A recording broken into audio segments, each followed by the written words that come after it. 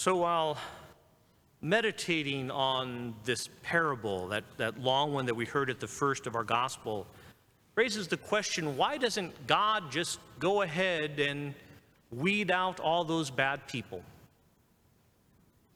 Well, part of the question comes down to, what is a weed? We know it if you're a gardener, a weed is that plant that you don't want in your garden. When I was younger, my dad gave me the job of taking care of the lawn.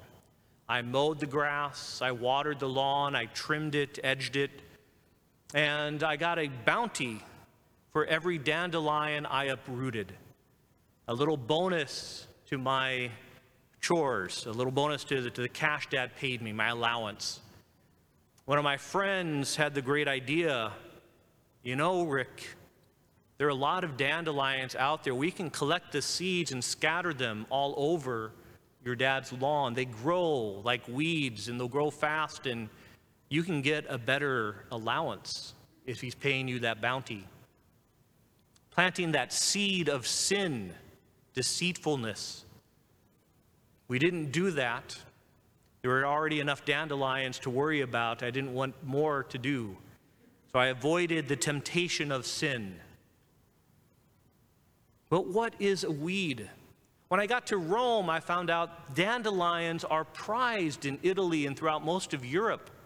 They actually plant them in the garden to grow intentionally because the leaves are really good in a salad. What is a weed here that disrupts our beautiful green grass in Europe is a delicacy to put into your salad. It's a little bit bitter, but it really does make a much better salad to add a little bit into there. Not that I'm saying go out and start to grow dandelions. Your neighbors may not be happy with you. But what is a weed? If you actually look at some of the translations that are out there, there actually is a specific plant that is being referred to. It's called the darnel. It grows in that area of Palestine and Israel. And when it's mixed in as a weed with the wheat, when it first starts to grow, you can't tell the two plants apart. By the time that they are grown, by the time you can start to see the seed forming on the wheat, is when you can tell the darnel, the weed, from the plant that you want. But by that time, the roots are so intertwined that you can't pull the darnel plant out without uprooting the wheat crop as well. Jesus is giving us a message. Sometimes we don't know the person is going to be a weed or if they're going to be a fruit that God will keep. There are many saints in our lifetime that we would have said were weeds early on in their lives, that God should have uprooted and upplanted. St. Francis of Assisi, St. Ignatius of Loyola are two such men. Their early lives, they were filled with all of the joy of a young man. They wanted to go out in military expeditions for the glory of combat, to come back filled with ribbons and medals so they could dance in the court with all those fine young ladies and woo them and have fun. Each of them encountered a difficulty in their military life. Ignatius of Loyola took a cannon to his leg and was bedridden for over a year. And during that time, he had a conversion of heart where he stopped being the weed and became the wheat. Francis of Assisi was captured by a neighboring town, held prisoner for several months until his family paid for him freedom. He learned the reality of the military, the reality of the seduction of worldly things, and had a complete conversion of heart. From these two men today, we have the Franciscan order and the Jesuit order. Up until their mid-20s, they were weeds, but had a conversion, became wheat. Saul is another great example we read about in Acts. Saul was the early persecutor of Christians. He was the official that the crowd went to about St. Stephen, Do we have permission to stone him to death? He is a Christian. And Saul said yes. And then on the road to Damascus, he had that face-to-face encounter with Christ and that radical change of heart and became St. Paul. That doesn't just have to be a saint. Carnegie was the same way. A ruthless robber baron, one of those gilded men of the late 1800s in America, had that conversion towards the end of his life and worried about his legacy. And there are many libraries today, public libraries, that owe their existence to his donations at the end of his life. People have that change. We don't know if they're going to stay the weed forever. And who are we to judge? The Catholic Church tried to do this and failed miserably. If you look at the Spanish Inquisition, if you look at the witch hunts in the Middle Ages, many innocent people were swept up in something they thought was good and suffered death. God will judge the people at the end of time. And those people who are evil and have done bad things and have led people into sin will be cast into a fiery place. But let God be that judge. If you look at our first reading, it gives us some reasons why we want God to be the judge rather than us. God never judges unjustly. He's mild in judgment. He has great leniency. After sin, you, God, will grant repentance. We have a chance to stop being a weed and to become the wheat. At the end of the first reading, beautiful line, "You've taught us to act like you, how the virtuous man must be kindly to his fellow man." A precursor of the message that Christ brings to us.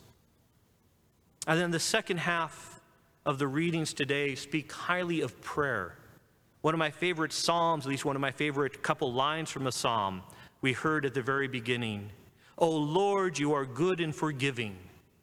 Again, a call to why we want God to be our judge. "Full of love to all who call. Give heed, O Lord, to my prayer, and attend to the sound of my voice."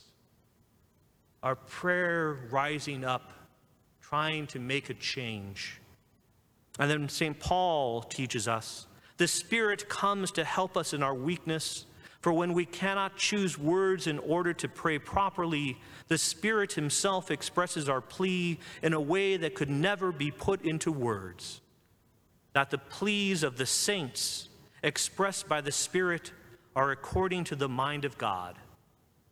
What drew me to that last line is that he uses saints in the plural, not in the singular. And I think that that's true. If we have something worth praying about, the more people that join us in the prayer, the more effective it is. We know that through the Mass intentions. Somebody has somebody specific to pray for, and they want to join it with the sacrifice at the altar, the sacrifice that Christ made for us, to make it a more powerful prayer, to gather the grace of the sacrifice. And that becomes our Mass intention. Today, right now, we're praying for Dee Carter, who passed away a year ago on this day. I said a prayer for her at the very beginning. When we come together, you will hear Father say, "Let us pray," and then gives a moment of silence. The priest at that moment is praying for the person from the Mass intention, but he's also giving all of you an opportunity to pray for the intentions that you have in your heart. Anybody that you need to pray for, or for yourself, or for healing, or for the world. There's enough stuff in the world that needs prayers. And in that moment, you collect it into your heart, and you join it with the sacrifice at the altar. And it will be more powerful because of that. But more importantly, we can get all of us to pray together. We have the prayer chain, which there are over 100 people in our parish that a couple times a week will get a Mass email that says, "This person needs prayer." Sometimes we'll know exactly what to pray for. They're going in for surgery. They have cancer. They lost a job. They're struggling with depression. Or they lost a loved one. And we join in the prayer of that individual collectively and bring that prayer with a stronger voice to the presence of God. One of the things that we've had in the past is a prayer book that's been sitting in the back at the entrance. You may have noticed it in times past before all the COVID came along. And you'd come in and you'd write down your prayer intention, that intention that you're going to carry in your heart, that when Father says at the start of Mass, let us pray, that you're bringing to your heart. And there's a way that you can bring it out of your heart actually to the altar itself. We're going to bring the prayer book back. We're not going to have it in the back for people to sign because of COVID and not everyone's here. But if you have an intention you want brought to the Mass, just give a call to the office, send us a letter, send us an email, any of the staff. If you have a person that you would really like to talk to, send them an email on the staff, and we'll make sure it gets into the book. And then we're going to pray for this as part of the prayers of the faithful, and then we're going to start to bring it and place it on the altar so that our prayers, our intentions that we're bringing with us are joined with the sacrifice and joined with all of us here present in prayer. One person praying is great.